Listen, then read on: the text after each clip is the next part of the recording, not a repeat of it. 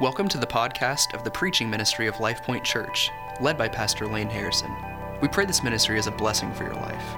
For more information about Life Point, please visit lifepointozark.com. For more information and resources from Pastor Lane, please visit mlaneharrison.com. More. Jesus from beginning to end. We're talking about what it means to know God and what that means to long for more Jesus. And today, as we come to chapter 4 and verse 13, we are looking at the third of what Paul begins to teach us, how God brings more to us. Last week, we looked at faith and we looked at love and how God brings more to us as we practice faith and love more and more in our life. And He's teaching us through these first two practices how they strengthen the presence of God, specifically through this third element, hope, that we consider today. You see, hope goes hand in hand with faith and love, but hope is not exactly like faith and love. Faith demands a promise. Comes through truth, maybe through a command, but it demands a promise to cling to. We exercise faith in many things, some more worthy than others. But true faith for more is always grounded in God's Word. That's what we talked about last week, obeying God's Word. Love, on the other hand, demands an object or a source, because we are beings created to love, created for love. We are created to both receive love, to establish our identity in that, and to give love, to reflect or to demonstrate out of that which we have established our life. To only give love is to exalt self. You can't substantiate yourself in that because we are not a source of love.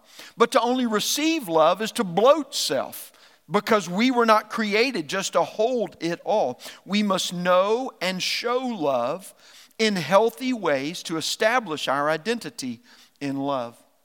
But the third element of what Paul prays for more from God, hope, is not like the first two. I want to spend a few minutes today introducing our message by talking about hope.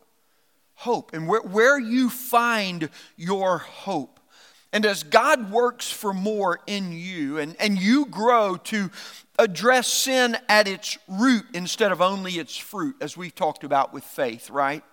As you grow in God's more, to more and more learn to live as you've been loved and not as you want to just be loved, as we've talked about in love. You must address the deep issues of your heart where you've anchored your hope. You see, that's why the first two practices are so critical for us, because they reveal something in us that we offer to God as we are deepening our relationship with God. You will begin to recognize where your hope rests, because the actions that you choose to take in response to situations you find yourself in or circumstances that are surrounding you, the actions that you choose to take in response to those always lead you to the same place. In that situation, you experience more pain or shame or guilt. In that circumstance, it doesn't provide what you thought it might have promised, and rather there is shame associated with that particular action that you chose to take and its consequence or its outcome regarding that. You see, hope goes with, but it is not like faith and love. Hope alone has no outward expression, only internal presence. Hope needs faith and it needs love for its expression. You see, faith and love need hope in order to hold them steady on the right course. But hope demands an anchor, something to hold to that holds you when storms blow, when problems of life arise. Like a root system that sustains the tree or the plant, like a firm foundation upon which a house is built so it stands when storms blow. Faith, love, and hope must go together, but a common point must be found that satisfies the demand of all three. And that's what I want us to talk about today. You see, hope demands an anchor or a rudder in order to steer and to hold on course, while love propels us and faith guides us.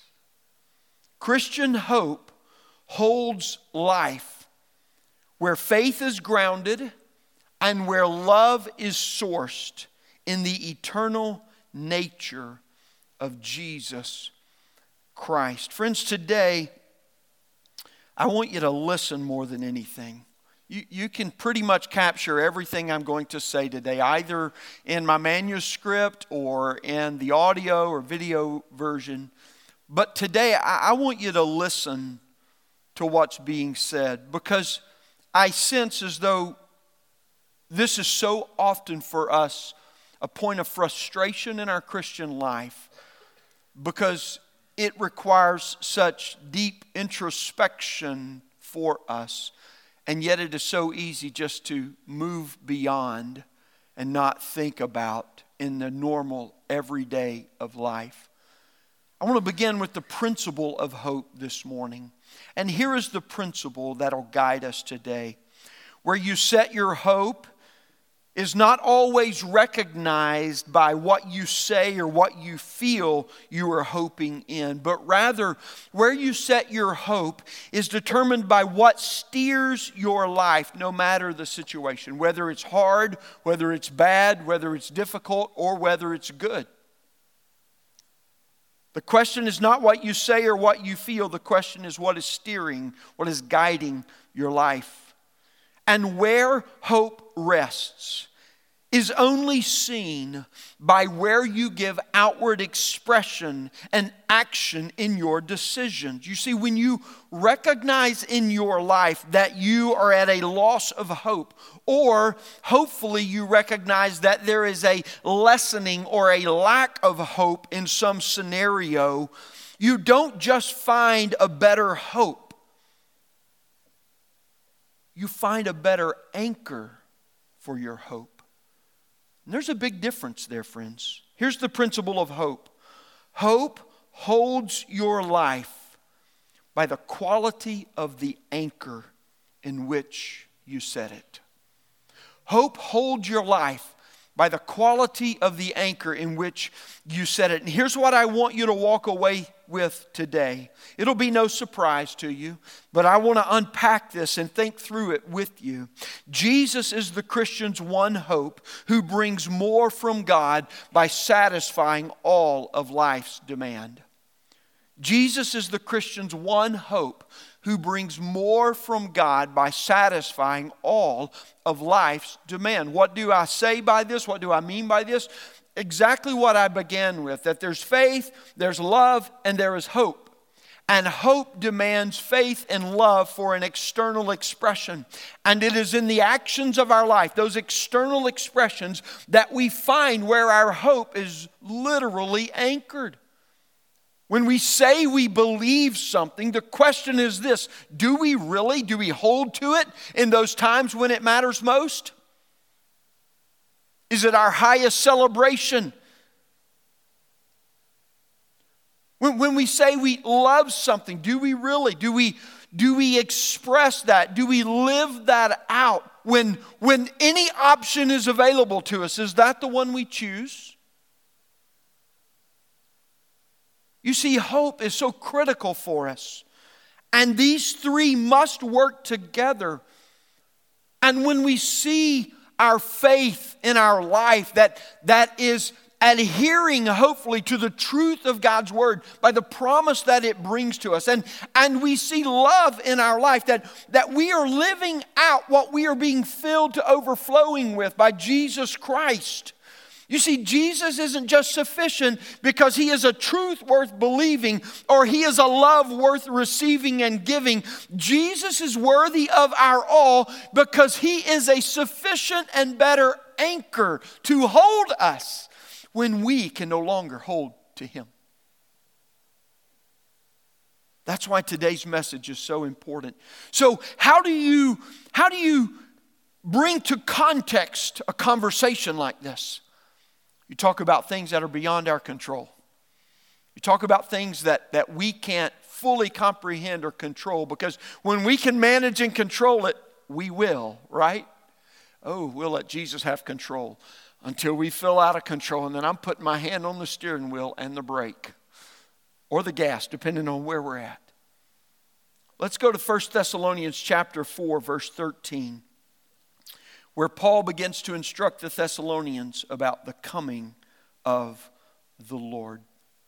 Verse 13, but we do not want you to be uninformed, brothers, about those who are asleep, that you may not grieve as others do who have no hope. Let's pause there for a moment. The Thessalonians were struggling with grief specifically because they didn't fully understand what happens when a believer dies. You see, they had been taught to date that the Lord would return. And as is customary for human nature, when you tell me something's going to happen, I want it to happen on my timeline, right? In my time frame, and not someone else's choosing. And that's why they were worried. Some were upset because they were unsure of what might happen to those who were Christians but had already died before Christ returned. What would happen to them?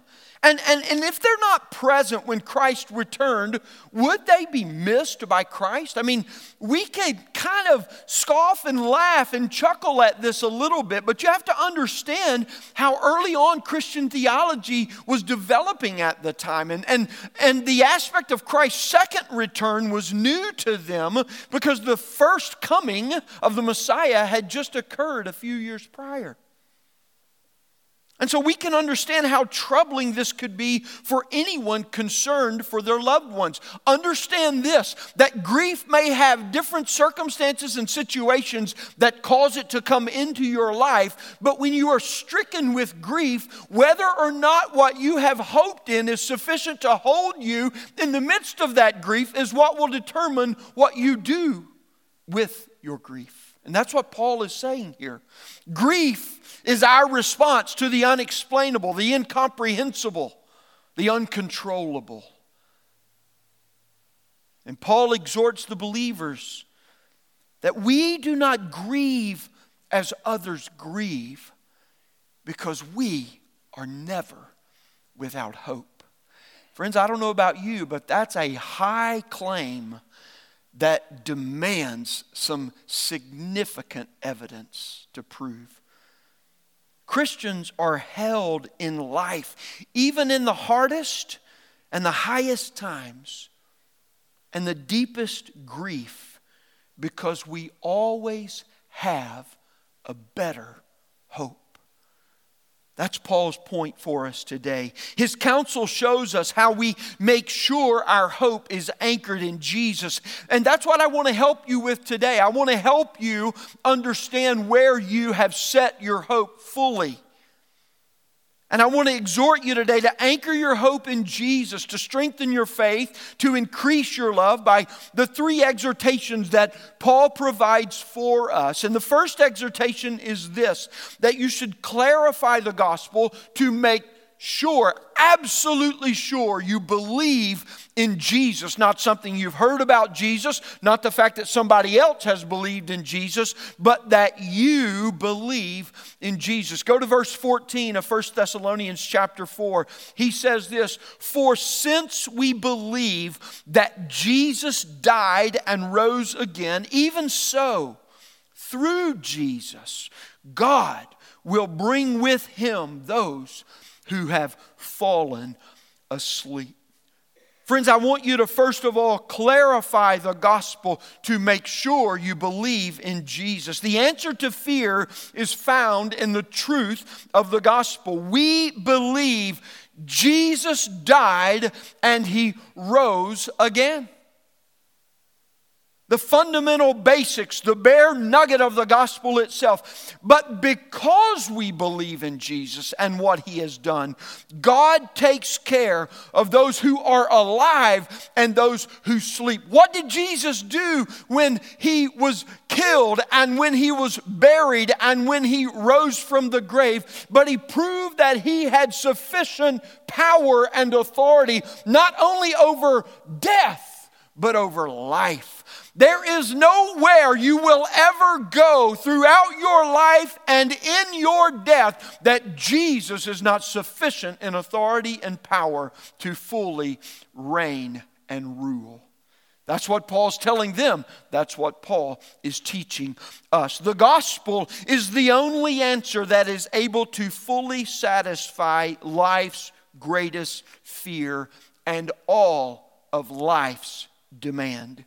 Here is where the Christian faith rests. In the gospel that Jesus died and rose again. Here the Christian faith rests, anchored in the truth of the gospel that Jesus died and rose again. Friend, God's grace only comes by faith through Jesus Christ. This is a settled matter. There is no if and but, might or could. It has. It is a settled, done, finished, completed matter. Exercise, I say to us today, with the utmost care that you do not in some small, slighted manner sell the gospel short.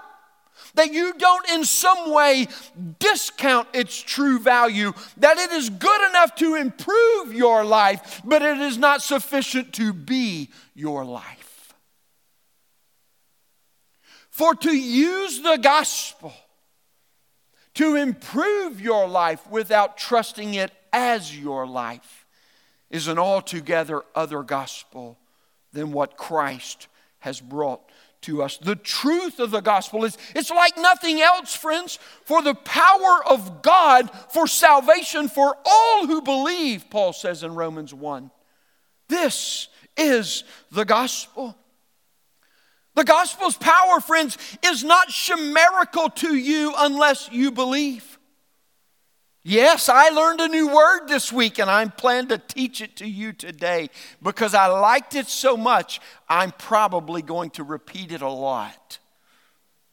What do I mean by chimerical, whimsical, unreal, imaginary, wildly fanciful? And so often I think this is how we subconsciously approach the gospel of Jesus Christ. We give to it lip service without tethering our life to all of its application and implication. When you believe, Paul says, for since we believe that Jesus died and rose again, because the gospel is true, because our faith is anchored in what we know to be true, and we've received the love of God in Christ Jesus, and it is out of that love which we believe. Even so, he goes on, Christian, check yourself today that you do not know but fail to believe the gospel, to put all of your life into the hands of God through it. For the gospel is truth to meet faith's demand. And the one who is truth is the only one worthy, the object that establishes our life in love, both to receive and to give endlessly, and a sufficient anchor for your hopes demand as well. Hebrews 10:23 tells us, let us hold fast the confession of our hope without wavering. For he who promised is faithful. You see how hope and faith are working together there. Jesus Christ is the center of Christian life. He is the one who satisfies every demand for life in our faith, in our love, and yea, even in our hope. When you clarify the gospel, you strengthen your confession to deepen your hope. And the Christian confession is simply this: Jesus is faithful. Therefore, we can hold fast. Friends, your faithfulness is never dependent fully upon you. It is dependent upon whether you believe that Jesus is faithful. And that's where you draw your strength. Christians are never without hope, because what we know to be true of Jesus is true for all who believe in Him. I exhort you today to clarify the truth of the gospel to make sure you believe in Jesus. Paul goes on to apply the gospel to their situation with some instruction from the Lord. Look at verse 15. For this we declare to you by a word from the Lord, that we who are alive, who are left until the coming of the Lord, will not precede those who have fallen asleep. For the Lord Himself will descend from heaven with a cry of command, with the voice of an archangel, and with the sound of the trumpet of God. And the dead in Christ will rise first. Then we who are alive, who are left, will be caught up together with them in the clouds to meet the Lord in the air. And so we will always be with the Lord. Paul applies the gospel to their situation with this instruction to the Lord, and it provides for us the second exhortation, that not only should we clarify the gospel to make sure that we believe in Jesus, but we should apply the gospel faithfully, that we set our hope fully on Him. The Lord Jesus will return, friends. This is clear. Again, as sure as He came from the tomb, He will come again to this earth.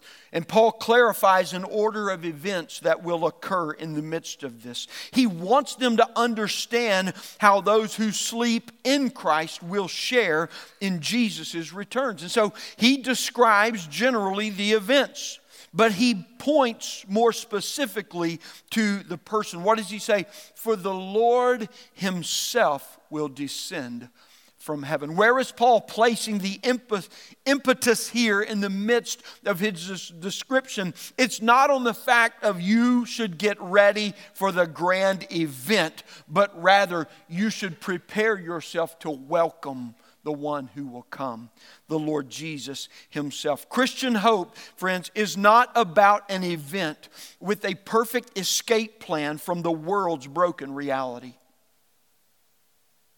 That's not our hope. It's not just an exit strategy, friends. When we look at the world and we're reminded of how messed up it is, our hope is not this, but we got a back door. I know I'm going to get out of it. That's not our hope. Our hope is that one will come who will make right what has been wronged, who will straighten what has been made crooked and skewed and perverted, who will bring light to that which is shrouded in darkness. This is the Christian hope. Christian hope is anchored in the person of Jesus Christ. He is the perfect Savior who is Lord over all, and He will return to usher in the restoration of His kingdom as the ruling and reigning King. When Jesus descends, He will neither be ignorable nor avoidable. Jesus conquered death, He conquered the grave, He conquered hell, and He conquered Satan all in one fell swoop. When He returns, there will be nothing and no one that can do anything to thwart Him.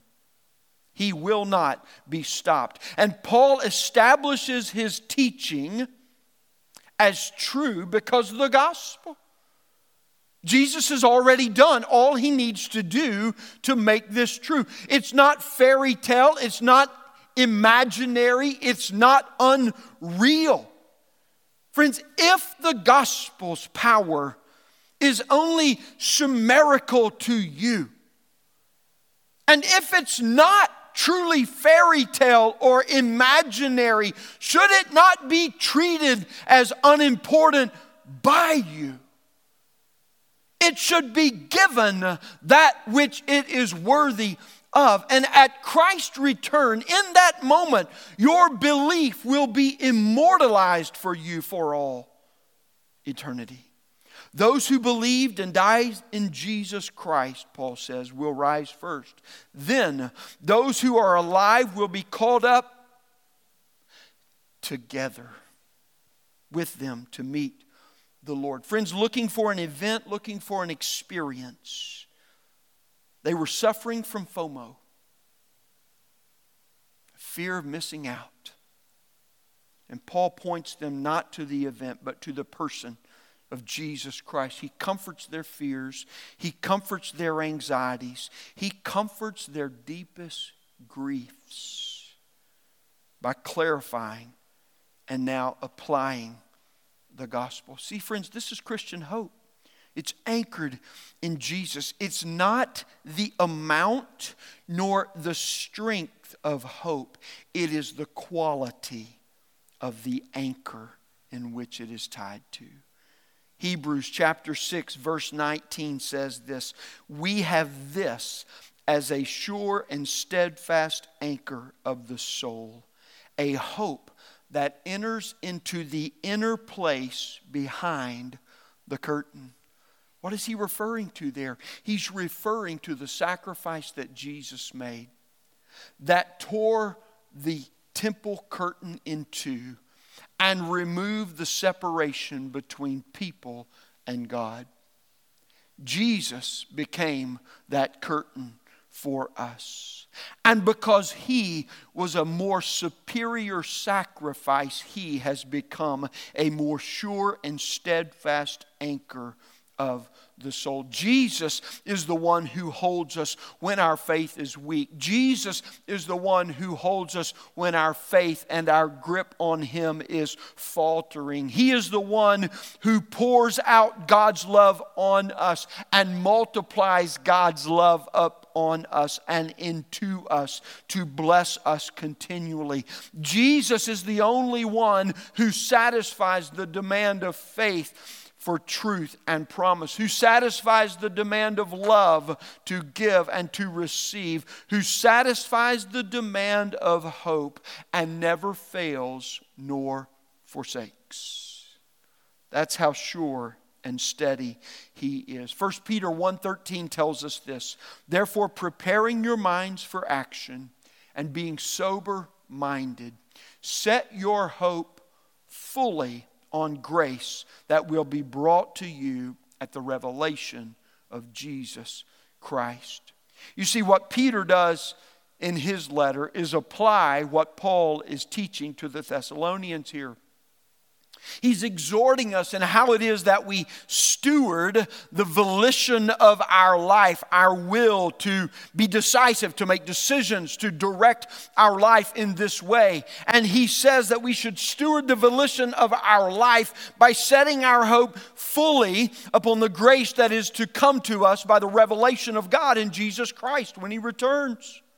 That's what Peter is telling us. But listen, because of Jesus, Christians steer their life by an intentional act of the will. This is not just an indecisive, passive, complacent, apathetic something that will arise because you attended church enough, because you knew all the details or the facts of the gospel. No, this is an intentional setting. He says, set your hope fully. In every way, there is an intentional act of the will by the instruction of God's word to see its promise fulfilled, to receive the overflow and the unending source of love, that you act out of the volition of your life to set your hope fully upon the grace of God in Christ Jesus. You may say that you have believed with your lips, but there are countless people, yea, even churches, who gave lip service to God, but their heart remained far from him. You may say that you know the love of God and that which brings you pleasure or some type of identification is what you would claim, and yet that love knows little to no righteousness from God.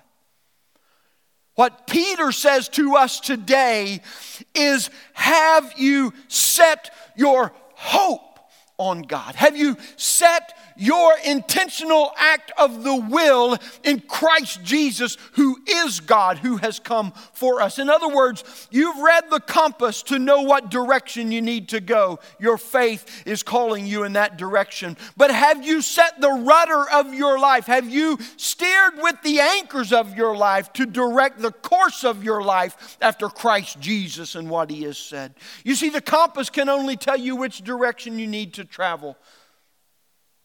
The engine can only propel you in whatever direction you are headed, but only your hope will steer you to follow what you know to be true and the one who is providing the power for you to live out of. Faith always falters when you fail to set your hope fully on Christ Jesus.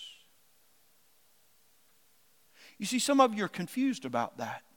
And let me tell you why. Maybe not in this message right now, or maybe so in this message.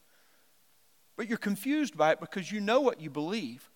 But so often you don't see the outcome of what the claim that gets made because of that belief happens. That's what I'm saying to you today, friends. You've got to look at faith and love, and you've got to ask yourself, where's my hope been set? Because faith and love always go with hope, and hope always needs faith and love. And when your faith falters in the midst of those situations or circumstances, it's because you failed to fully set your hope. You knew what you believed, but you didn't act on it. You would say, yes, because Jesus died and rose again. Amen, I believe that. But when it got to over here, you didn't finish with the even so. You didn't say, I will believe. Because what the compass read wasn't the direction that the rudder got steered in the moment of your decision making, in the moment of your choosing. Friends, when your soul is anchored in Jesus, your mind becomes clear to direct your life by His Word, and your heart clean to propel you out of His love. Nothing holding you back. For some of you, you know what direction to go and you want to move that way, but because you haven't fully rested your heart in the hope of God, you don't feel like you're making any ground because you're still living out of a relationship. You're still living out of a success or out of an accomplishment to propel your life forward instead of trusting what God has for you. It's because you've not set your hope fully. And what Paul is exhorting us to here is what Peter instructs us in, to set your hope fully upon the grace of God that will come at the revelation of Jesus Christ. Apply the gospel. Do not be satisfied, for even we know, we believe. You've got to follow through with the even so. Okay? What I know to be true of Jesus Christ and what He has done for me will be the decisive factor for where I steer my life, because of what God has said, not because of what I know, not because of what I understand, not because of what I can accomplish, not because of what I have done, but because of what God has done for me. I will walk in His way and be obedient. Apply the gospel faithfully to set your hope fully on Jesus Christ. And then Paul tells believers that are still living, once those who have already passed on will be raised first, and then the others will be caught up together with those who sleep. I don't know about you, but man, that's just a resonation, more of God's promise right there for us. Friends, I give you this for free today. Live together with God's people now, because together with the Lord is the way it's going to be for all eternity. And Paul's reminding us of that. Togetherness forms his final appeal. Look at verse 18. Therefore, encourage one another with these words. Encourage one another with these words. The third exhortation today is not only clarify the gospel to make sure you believe in Jesus, not only apply the gospel so that you can set your hope fully on Jesus, but take courage in the gospel that Jesus is better. Because of what we know of Jesus, and because we live together in Him, we labor to cultivate hope in one another. We labor to cultivate hope in one another. Here is where the understanding of hope that we began with becomes most applicable. In other words, the principle of hope begins to flesh itself out. The best way to have courage when you need it is to be constantly giving it to one another. You see, friends, when you put your life together with other Christ followers and you are encouraging one another with the gospel to set your hope upon Jesus, you are regularly assessing the place in which your hope is set by the way your faith is being lived out and your love is being established both to receive and give. If you want to know where you have set your hope, look at your life, at what continues to increase more and more in your life. Most of you are probably aware of this, but social media sites today have developed algorithms that capture the digital patterns of your life and your digital mechanisms to propagate more and more advertising to you. And they tell you it's for you. You bet it is. You bet it is. And what social media algorithms really do is they monitor and track your click patterns. And listen to me, this is the scariest, your chat patterns.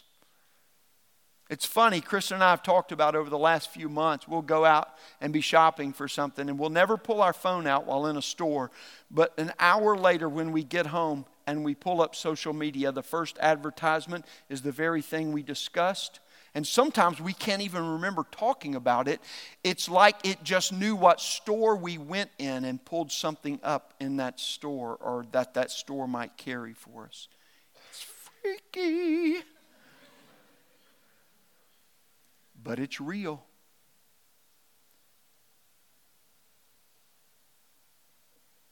Do you know where you've set your hope? Have you tracked the patterns of your decision making? When things are hard, when things get beyond your control, when things get beyond your understanding, have you monitored what your mind is tracking and the patterns of thinking that lead you to make the decisions you've made? Have you asked yourself, why do I run to the same things that I run to be loved, to receive love, to affirm myself, to feel accepted, to feel wanted, to feel loved? Why do I run to those things? If you really want to know where you've set your hope and how sufficient your anchor is, this is what you'll begin to do. You see, what you practice and what you participate in more and more, as Paul taught us with faith and love, what you participate in and practice with your life, you propagate an increasingly greater opportunity to immerse yourself ever more deeply in your own personal preferences. And what Paul has encouraged us to do is that the more and more you practice holiness by faith, and the more and more you practice love by not only serving and encouraging others, but also the more that you grow and mature in godliness in these two. And he says to us today, as the great culmination of these three, the more deeply your hope rests and anchors in the waters of the gospel to steer your life, the more that you do this, the more from God you will receive. Yeah, I know it's hard. Because grief doesn't come in the moments where we've got a handle on life. Grief comes in the moment where we've got no way to grab hold of life, right? I mean, we can look at their issue and go, oh, man, didn't they know? And once they learned, wasn't it a settled issue? You see, the issue is this. Not the issue where you just made a decision once in your life, but you make decisions every moment of every day. Are every one of those aligned to affirm that in fact your hope is set in the anchor of Jesus Christ? Or do you just make a single decision once a week, twice a week, and let that be sufficient for you? Paul says, encourage one another with these words. You see, to encourage one another means to take courage, not just to be comforted with where you are and to be okay or satisfied to stay there, but taking courage is an explicit act. Encouraging one another is an explicit act that demands an explicit action. And that action is to set your hope fully on the hope that is in Jesus Christ. In taking what you know and taking where true love is and steering your life to follow those, to make sure that what you are doing is providing who Christ is for you. As the principle of hope is applied, friends, we are reminded hope is not about quantity, it is about quality. And regarding Jesus, Hebrews 7:19 says, a better hope is introduced through which we draw near to God. Jesus is your better hope. He is a sure anchor for our soul in any storm and in any situation. I want you to understand how hope works alongside faith and love today in order to hold us in Jesus when our life reaches those moments when we can hold no more. Gosh, if Christian faith is only something that we can all hold to, is it really worth anything? No, friends, the key to the Christian faith is that we cannot, when we can hold no longer in life, Christ is still holding us. Nothing has the capacity to steal hope like that which strickens us with grief, which is beyond our control, beyond our comprehension. Debilitating fear arises where hope is absent, when we find ourselves just riddled, stunned by hopelessness. We begin to wither, we begin to drift, we begin to be washed away. But hope is never stolen from the Christian. That's what Paul is teaching in Christ Jesus, because He is the only anchor that is holding our hope, and He is not an anchor that can ever be destroyed. What steals our hope? That which destroys our anchor. And when we find our lesser anchors destroyed, we ought to give thanks to God that He showed it to us now. When problems or issues arise that weaken our anchor, that weaken our hope, that shake us, that steal our hope from us, this is where we can see what our hope is anchored in. When our hope is set in material things, our life is shaken by the absence of us. Our life is distraught by the loss of them. When our hope is set in a relationship, our life is shaken when a problem comes up. Our life is shaken when disappointment arises. Our life is riddled when the absence of them is present. When hope is set in success or achievement, we are shaken and even destroyed by the smallest failure. Job had no visible reason to remain faithful to God, let alone to continue to love God. The whole book of the Bible of Job teaches us this. He lost all of his objects from which he could receive and show love. Every material item of his life was stripped from him. First of all, in things, and then even every relationship in life was stripped from him. Man, talk about a moment to not know Job. That was a good season. And then all of the people who were left around him only worked to destroy his faith by false teachings, by false hopes, by less secure anchors. What held Job to God? What held Job to God? We learn at the end. Because even Job questioned his faith. Surely he questioned love from God too. Wasn't anything to feel. Wasn't anything to feel. Listen to the confession of our hope that Job shares for us. Job 19:25, a verse most of you have heard. For I know that my Redeemer lives, and at the last he will stand upon the earth. It was not the strength of his hope, friends. It was the quality of his anchor. He had yet but one Redeemer, one saving grace in his life, and that was God. And in God, no matter what happened, he knew he was secure. When his heart was gone, his life was still held by hope in God. Job held to the Lord in faith because his hope in the Lord held him. That's good. Hear me. You don't need a stronger hope. Your hope needs a better anchor. When Jesus anchors your soul, storms will blow, problems will crash against you, people will hurt you, and wounds will mark you. But Jesus will not forsake you. Jesus will not leave you. He will remain faithful to you. He will hold you. Only Jesus is the better anchor that holds our soul eternally. When your faith is challenged or your love is threatened, take courage in the gospel and know this: Jesus is better. Jesus is the Christian's one hope who brings more from God by satisfying all of life's demand. Let's pray.